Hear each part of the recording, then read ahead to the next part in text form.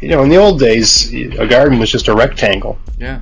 And with rows, right? Which is fine. Mm-hmm. But these days, people like to have everything in a box or some sort of border or whatever. So we're going to talk about that a little bit.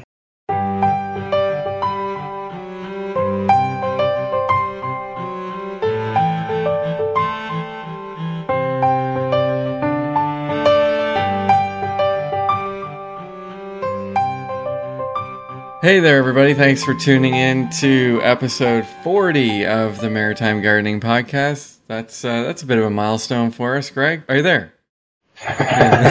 Yes, I'm there. I'm here for the landmark episode 40th. I was going to try and do number 40 without you. Anyway. We were just doing a little preamble before we hit record, which is getting quite funny, so we figured we better actually record, but... It was gold. Yeah. Wasting all this gold. That's golden footage. So yeah, we were saying, and if you've listened to any amount of episodes, like literally more than one. If you haven't, you should listen to all of them so you'll know what we're talking about. Yeah, exactly. You might notice every once in a while you hear like this glug glug glug noise, and it's not Greg drinking his beer, although it could be. But it's actually a Skype related noise. We're trying to figure it out, and Greg heard it on a news telecast or something. I was watching a news show, and they were, they had a correspondent that had Skyped in, and it was doing that. Yeah, so we're not the only ones. Even the professionals do that. We're professionals. I mean, yeah, other professionals.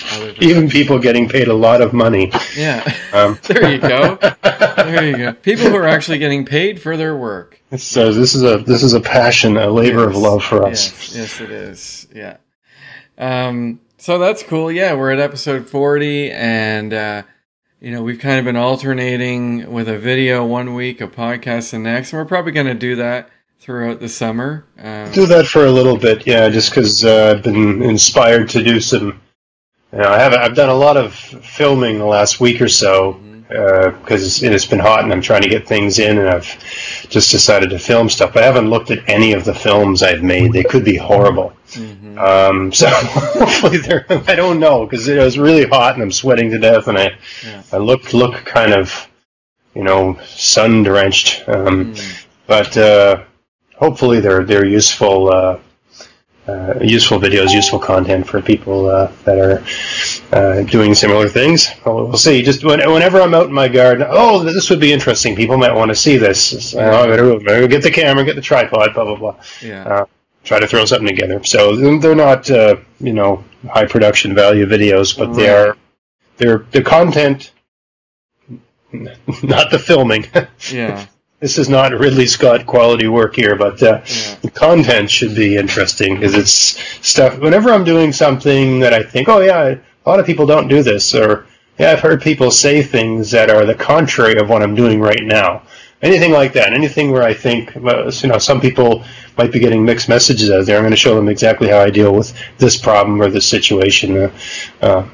Anything like that. If I've got an extra, half an hour, I'll get out the camera gear and try to make a video of that. Yeah. No, it's been good. I mean, I think the videos are turning out great. I mean, they're getting a lot of views on Facebook. Our YouTube channel's slowly growing. So, yeah, it's good. It's great. And thankfully right now I am in my basement, which is where my office is. And, normally I really can't stand being down here because, on a nice sunny day or whatever, I prefer to be upstairs on a laptop where I can see outside. But the last couple of days, I haven't minded being down here at all. Yeah, no, and, normally on a nice sunny day, I like to be actually outside. And last couple of days, I've been it's been so warm, ideal time to get all the squashes and heat-loving things in. Man, it's hot out there. Today, I really went at it hard. And I'm not one of these people that, I don't know about you, Dave, but, I've never bought into this. You should have a bottle of water and take a sip every 5 minutes when you're outside. When you go for, I don't really do this very often, but I know you do. You go for hikes and stuff like that once in a while, right? Yeah, I do. Do you bring a bottle of water every time you go hiking? We usually do, but we quite often just leave it in the vehicle and then, get it when we're done. Yeah, like when you go hiking, how long are you hiking for? 45 minutes to an hour. Like, why on earth do you need to bring water? I'm telling you, like, I used to do these hardcore fishing trips, right, where I just put a backpack on and go in the woods for a week, right? Yeah. And, I mean, literally, I would wake up in the morning and make a pot of coffee and drink the whole pot. So that's about 7 cups of water. And then I would not drink until, like, 2 in the afternoon. Yeah. I'd be sweating, and I remember one day I really pushed it hard, and I had a small amount of water I'd put aside, and I drank that by, I don't know, 10 o'clock. Yeah. And then I had a flask of whiskey that I drank for the remainder of the day, and this was on a hot day, this is a hot day where I'm hiking down a river with a backpack on, with waders on, and fishing at the same time, and covering, I don't know, X kilometers, in the bush like that. So this isn't a trail. This is, hardcore stuff. Yeah. And I remember by the time I got my camp set up, which is around 6 o'clock or 7 o'clock at night, I was so thirsty. I mean, my lips were dry. I probably looked, really dehydrated. Yeah. And I remember I made a big fire. And remember, I'm in the woods here, so I got to boil my water, right? You can't just drink. Yeah. You drink, you get very sick. There's a risk, right?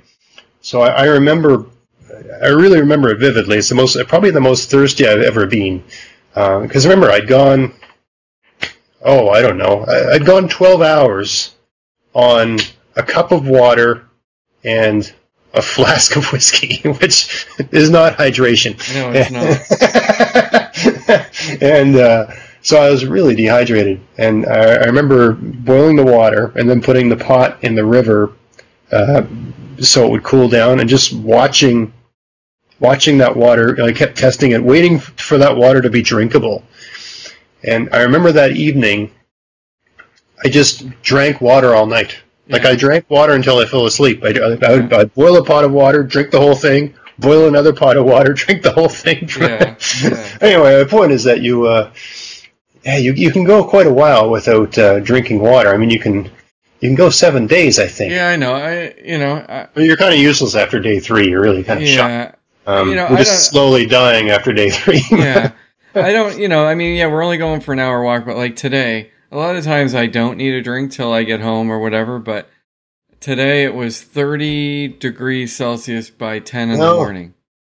I know. I went out and worked in the garden, and I'd almost like if I was camping, I drank a big pot of coffee in the morning, and then I went outside around 9, and I was outside until 1:30, and the only thing I had was a couple radishes, which, man, those radishes are good. Anyway, I had a couple radishes, but that's it. And, my general indication is if I start to feel weird, and by the time I came inside, I felt weird. Like, I was making beds for my garden with rocks and stuff like that. And that's the topic we're going to talk about today. Yeah. But anyway, each rock I had to go find, there's a small hill right next to my property where there's just rocks everywhere. Yeah. So I was like walking over and grabbing boulders and bringing them back. It was like kind of like, what you'd see someone do. If you ever watch like an old movie where all the prisoners are like getting rocks, and there's a guy with a whip. It's kind of like that. Yeah. Just a rock carrier, rock carrying man. Right. So I did that till I started to get, just feel really strange.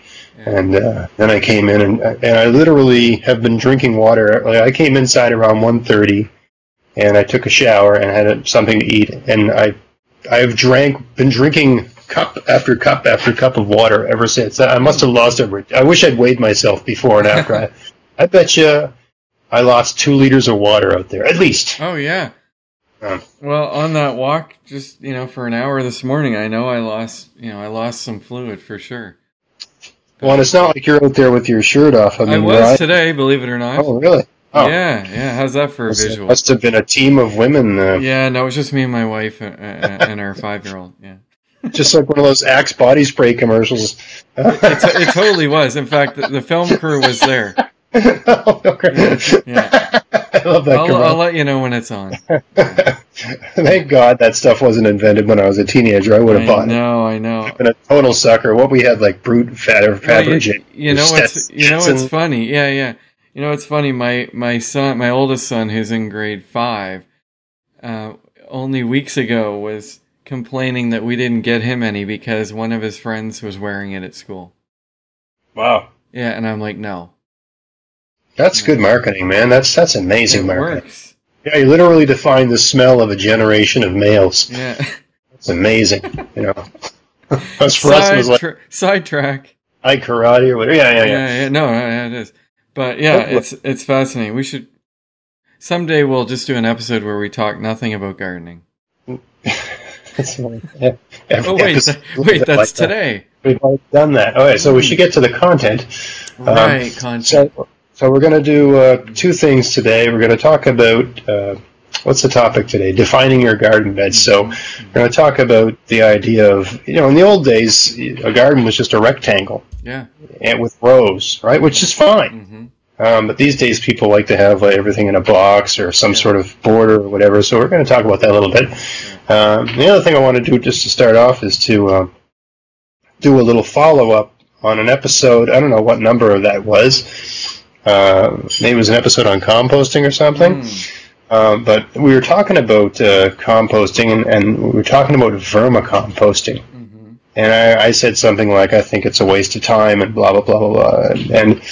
And I think one of the topics was that I cannot compost.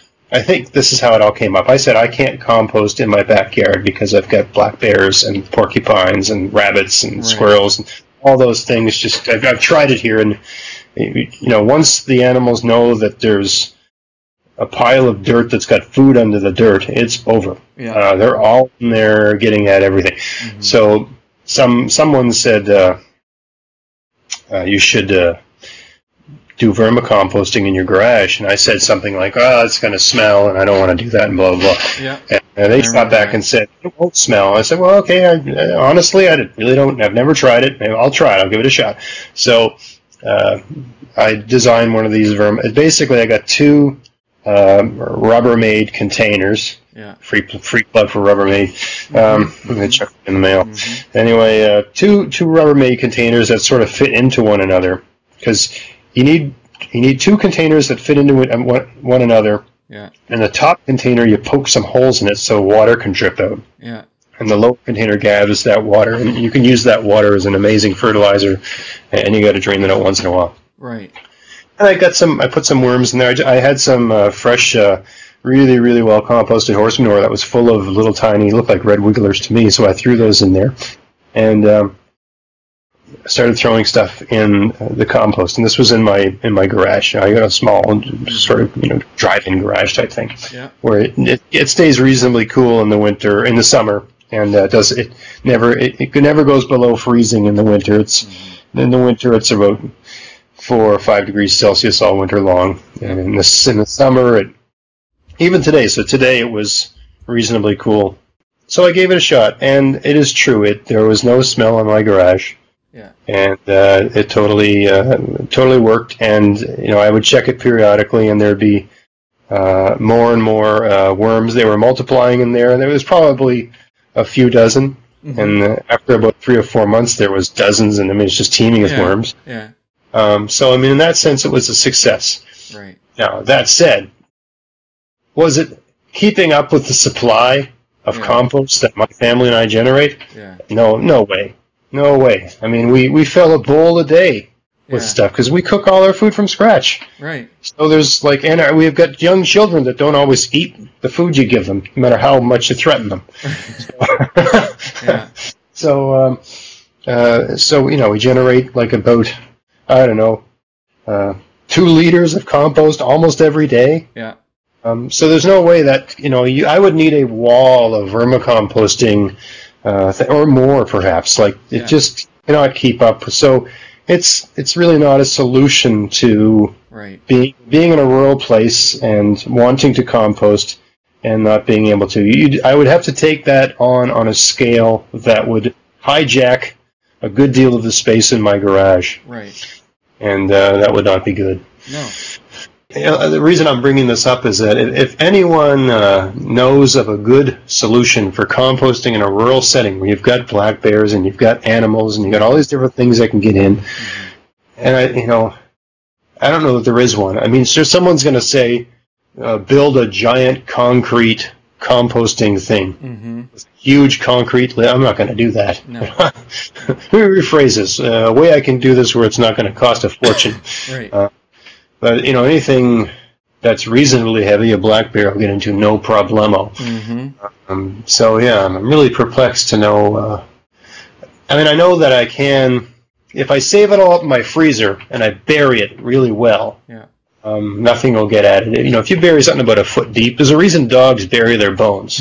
And they bury them about a foot deep, because that's about the depth that you need to prevent anything. Smell. Keep the smell down. But that's not useful on a weekly basis. No. Right? So that is a solution. If I just, and also I don't have a freezer space. We have a mini. We have a deep freeze, but it's one of those smaller ones, right? A mini one, yeah. And it's full. It's periodically, if it's full of bread and whenever something goes on sale, we buy like 50 of it and fill the freezer. It's full. I went to that. What's that place? Gateway. Chicken's $2 for a chicken. $2. A whole chicken? Yeah, I bought 20 chickens. They fall off a truck? They must have fallen off a truck. Well, they were frozen, but I was going to freeze them anyway. Yeah. $2 for a whole chicken. That's crazy. Man, and they're a relatively small chicken. Yeah. Which is better. That's the kind of Kentucky Fried Chicken. You're like, that's like a 4 or 5 week old chicken. The young, tender chickens. 5 weeks sounds immoral. But anyway, it was delicious. Yeah. Anyway, moving on. All right. So, what are we talking about today? Define planting spaces. I think it's very useful in a garden it looks nice and there's a nice aesthetic when everything has some sort of border. But the main reason I like to have, and if anyone's seen the sort of, I call it an aerial view, but I just walk up the hill and take a picture from the hill. Aerial view of my garden, you can tell you can tell where you're supposed to walk and you can tell where you're not supposed to walk because every garden bed's defined in some way. Some are logs, some are lumber, and some are just rocks. The main thing that this really does is it keeps you from walking on your soil. Yeah. I've never, I have a small business where I build gardens for people, and just about everyone I build a garden for, the first thing they do, I put the bed, I define the bed, I put the soil down, I got this nice loose soil, put a mulch down, and then I come over and there's footprints all over the garden. Yeah. Why are you walking on that? It's built. It's a size where you can reach in from any side. I chose that size for that reason. Why do people have to walk on this? So the good thing about having it defined like that is it keeps you and other people, ideally, from walking on the soil because you don't want to do that, right? You want to stay off the soil. You don't want to compact your soil. It's just not good for your plants. And also, sometimes, depending on the material you use for defining a bed, it can even benefit the crops in certain regards, and we'll talk about that. And I'm not going to go into a diatribe on this, as I've already done it to death. You don't need raised beds. And if you like raised beds, sure, go for it. Although you might want to listen to my episode where I say it's a bad idea, but you don't need them. And I don't recommend them if that's not clear. If you want a wooden box, I would say just a 2x6 is all you need. 6 inches high is all you need. That's including the mulch. So I just put a garden bed in the other day. It's a 2x6, and the soil is about 4 inches high, and then there's 2 inches of mulch. So I'm barely above grade, and I'm totally confident I'll have great success in that garden bed. In terms of dimensions, I would say 4 by 10, 4 feet by 10 feet, or like a meter by 3 meters, to be crude. I wouldn't go any bigger than that. You don't want it any wider than 4 feet, Right. because that way you can reach. You can reach into the middle. You can access every space in that garden box without having to kneel on the soil or put your hands on the soil or whatever. That's why you want a dimension like that. And I say 10 feet long because if it's anything longer than that, you have to walk all the way around it to get to other parts of your garden. So I find that about 10 feet, 8 feet's nice too. But the longer your garden is, the more garden you get out of your lumber, if you're buying lumber. Right. And if you're buying lumber, I would try to find a source of rough milled lumber, which you cannot buy at hardware stores. They do not sell it. They sell something like that at one of the hardware stores out here, but it's treated. It's called a garden tie, I think they call it. Yeah. But it's treated. So if I'm growing food in that, I don't want all that rubbish. No. Right? So, but you can find it on. I've used Kijiji, and there's guys with mills, and you can get that rough milled lumber. Yeah. So that's an option, but these things cost money, right? And also the rough milled lumber just lasts longer, and it's easier to work with. Right. You can use. I've heard people suggest using cinder blocks, which you can buy, or if you can source them for free, that's even better. So they're going to last a very long time, and they also hold heat. They heat up. And if you read a lot of stuff online, they'll say, "Oh, don't use cinder blocks; they get too hot." Right. Well, that's someone writing from Georgia or Florida or someplace that's hot. Here in this part of the world, heat's not. Other than today and yesterday. Exactly, but not enough heat is the problem. Even so, yesterday I was out in my garden. I was planting pumpkins, and I only had to go down 2 inches into the soil, and it was remarkably cooler. I would say maybe 10 degrees. The heat hadn't even gotten down that far. You don't, rock's not a problem. This, around here, that's, Yeah. Don't worry about your gardens being too hot. Don't worry about that. Or a cinder block for that matter. So those are some options for things that you can use that are dimensional, that are easy to work with, but they usually cost money. What I really wanted the episode here to be about is different free materials that are available and which ones one might use, what you might recommend. So to start off, there's this thing people always talk about, growing potatoes in tires. Have you ever seen people talk about that? You get an old tire off your car and you fill it full of dirt and stick some potatoes in it. And I've done a bit of reading about this, and from what I can tell, my concerns about this are justified. So, in the short term, sure, right? If you got some tires kicking around and you've been putting off putting a garden in, and by the way, for those of you that have been putting off putting a garden in, man, get your garden in. You're running out of time. Running out of time to, it's getting down to the wire really to have a decent yield, a decent crop. Anyway, sure, go for it in the short term, but over the long term, those tires break down and they leach toxic compounds into your soil over time. So yeah, if you're gonna set up a long-term garden, I wouldn't do it. But if you just got some tires and you want to do something this year, this probably wouldn't be quite as toxic. Right. Yeah. So do your own research, and it's your decision. But certainly over the long term, I wouldn't recommend. Sometimes people use bricks, just ordinary red bricks. I can say from experience, they're more trouble than they're worth. They just don't stay in place. They move around. Another thing with things like bricks or rocks, what I'm going to talk about next, is that if your garden is on a lawn, so my garden, the area where my garden is, I covered the entire area where I had planned the garden to be with wood chips. I covered the whole thing with cardboard, and then I covered the whole thing with wood chips, and just killed everything underneath the wood chips, and then started building my beds. So I can use rocks and bricks and things like that. Or I don't use bricks because I think they're a real pain. They're not big enough, and they move around, and they're just not.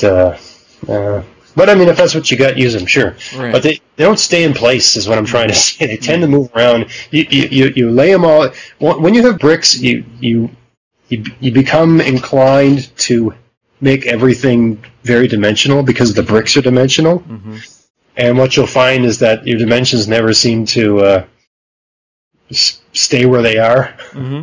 Yeah. So it tends to look sloppy really quickly. I guess if that doesn't matter to you, or if you're lucky and things don't move around, sure, maybe there's some trick that I don't quite understand. But when I've tried to use them, I just get really frustrated with them. They don't seem to stay in place, and they shift and they move and they don't stay level. And maybe it's just my own internal retentiveness or something like that. When I have bricks, I want everything to be perfect, and it never stays perfect. So I find it really annoying. Yeah. Rocks, by contrast.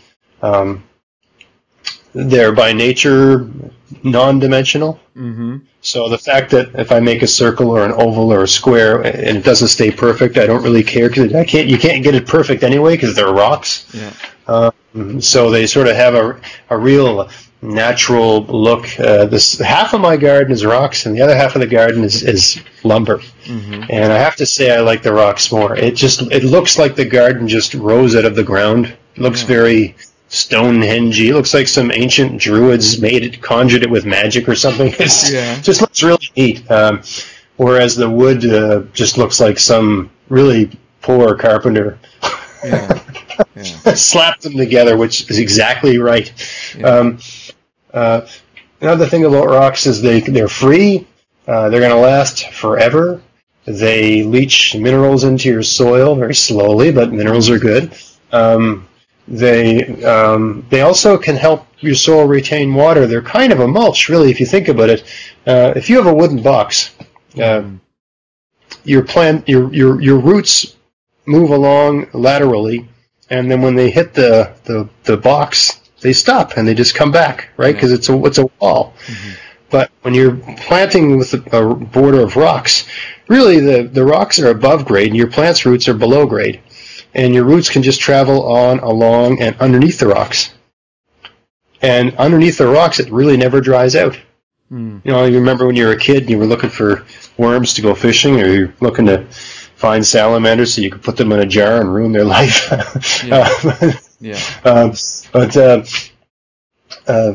The soil underneath rocks never seems to dry out, and so when your plants find your plant roots find their way underneath those rocks, there's real benefits for them.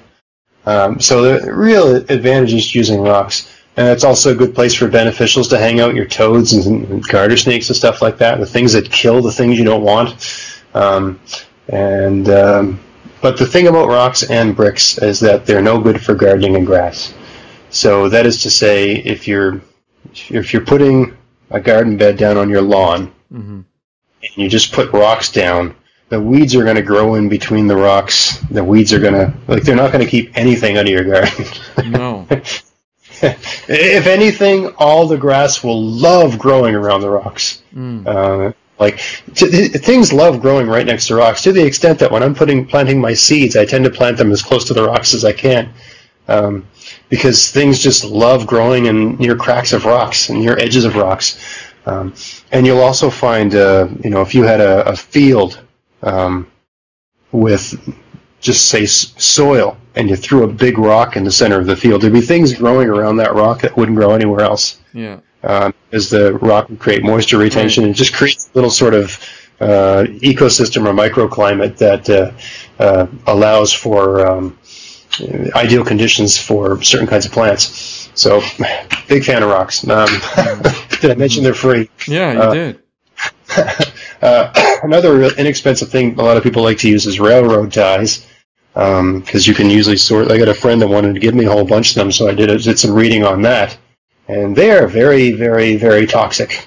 And it's basically lumber that's been dipped in a toxic soup so that they'll never rot. Lovely. That's why. That's why they work so well. That's why they can build a railroad on them, and they're sitting on the ground, if you want wood to rot, you put it on the ground, right? Mm-hmm. Railroad tie, you stick that on the ground, it lasts a long time, a lifetime, right? They are talking, and all that stuff in there can go into your soil, and not all that stuff breaks down. A lot of it just becomes available in your soil, and some of it can be, from what I've read anyway, can find its way into the things you're eating. So I would not, despite the fact that they look really cool, and it's nice big wood, and it's not going to rot, and it's relatively cheap. Maybe a good idea for a flower garden, I suppose, but not for a vegetable garden. Another thing I really like is trees. And dead or otherwise, I wouldn't recommend just cutting down trees to make boxes. But if you've got if you own a lot of land and you've got lots of trees, and maybe trees need some thinning out or whatever, sure. But I like to use dead trees. They're number one, they're already on the ground, so half your work's already done for you.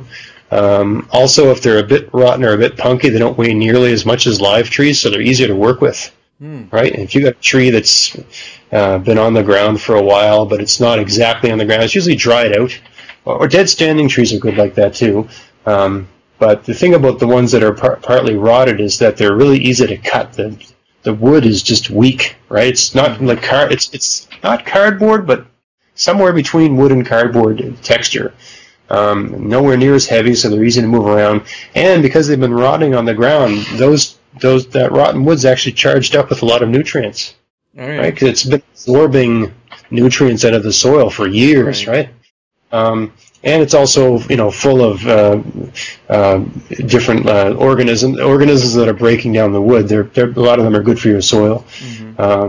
And the other benefit of those, so they're easy to work with, and I just position them using pegs, nothing fancy. Like I put them where I want them, and on the outside of the garden bed, I just put pegs in the ground. On the inside, you put your soil, so that keeps the log from rolling in, and the peg keeps the log from rolling out. Yeah. So it's the cheapest, quickest thing, and you just put your logs down into a rectangle, and just peg the outside, and start throwing, what I use, just some manure or whatever, or compost. You throw that into until you got about 4 inches of soil, and you're done, right? Yeah. And when they finally, I've got one of my beds is probably on its last legs.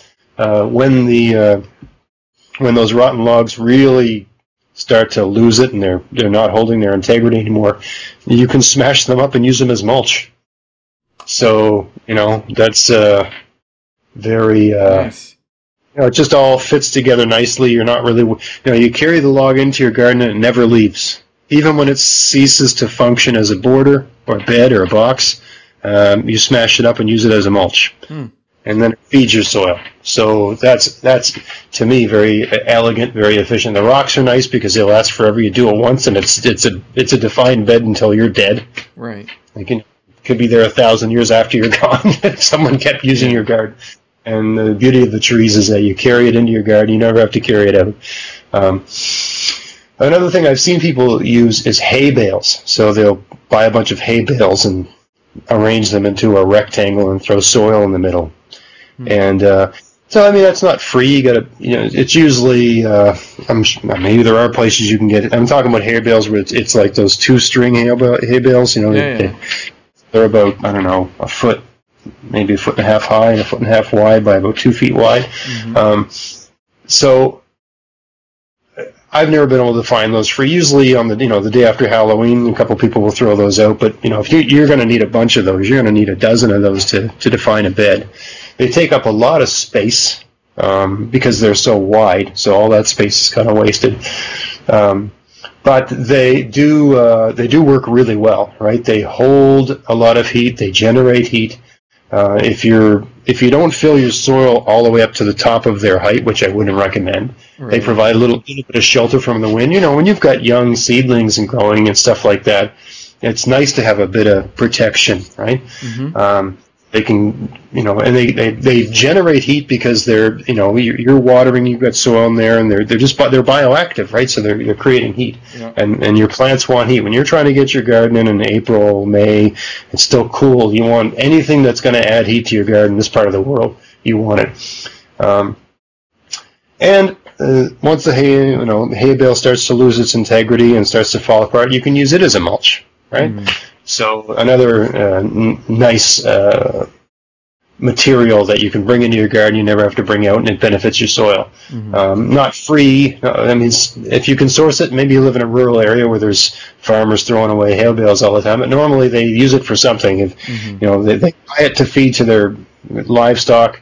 But if sometimes the hay goes off and their livestock won't eat it, but then they tend to use it as bedding, or they paid for it. So it can be you get that for free. But sometimes you can get hay bales for $3 or $5 or something like that. So you could put a bed in for, I don't know, 1, 2, 3, 4, 5, 6, 7, 8, 9, 10. So maybe for $50. So it's going to cost about the same as lumber for a bed. And one final thing I wanted to talk about is something I've never tried this. I've read it. Actually, I tried it once. I tried it and didn't complete it because it was so ridiculous. It's one of those things where you're reading the garden book and you think, this is a great idea. And then you start doing it and you're like, this is a stupid idea.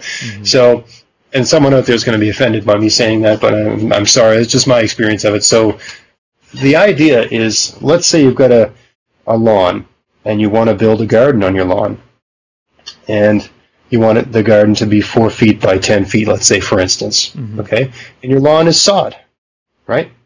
So what they suggest is that you cut the sod out of the area where you want your garden to be. Okay. And you cut that sod into, like, bricks. Right. And you stack the sod up around the border. So you make the border out of sod. Really? And it sort of grows in. And then you bring some soil in and put the soil in the hole, right? So you've got like a little sod wall that's, let's say 6 inches high, because a hunk of sod's about 3 or 4 inches thick, right? Yeah. So if you plan it out right, you can get a 4 by 10 garden that's got a 8-inch wide, 6-inch high sod wall around it. Which sounds, it's kind of like a living wall, and sounds like a good idea. But it's full of grass and weeds. They're going to want to migrate into your, it is not a border. You're going to have to, every year you're going to have to cut that back, right? Because it's going to want to grow into your garden. And it's not as easy to do as that sounds. It is exhausting trying to cut sod out of a lawn. It's not as easy as one might think. You need the right tools. It's right down on the ground. It is back-breaking hard work. And to get them cut perfectly so they come up so they're like bricks, again, tricky. As you get tired, you start ripping them and tearing them and wrecking them, and you screw this. That's sort of what happened. I started with that idea. Hey, I'm going to use these, and this is a great idea. And I got about halfway through. I said I was ripping them all up. Terrible idea. And so I ended up just throwing all this sod into my compost bin. Yeah. And that was my old property. I just got some wood. That's funny. Anyway, funny. So yeah, there's some ideas, some things to chew on, and it's again, you don't need to do any of that. You can just have a giant area that's 20 by 20, and just put your stuff in rows, and have the ditches. But I don't know what's the term for the area between the rows? Is a term a furrow? Sounds good to me. Oh, and there's a furrow. Anyway, the sort of ditch part the place you walk in that's between the rows. That's a simple way to do a garden. Yeah. You don't need to have all that stuff. I have all these sort of defined beds because it just looks nice and I like it, and it helps me stay organized, and just creates an aesthetic I like anyway. Awesome. So those are some options for doing that on the cheap. Cool. Yeah. Well, there you go.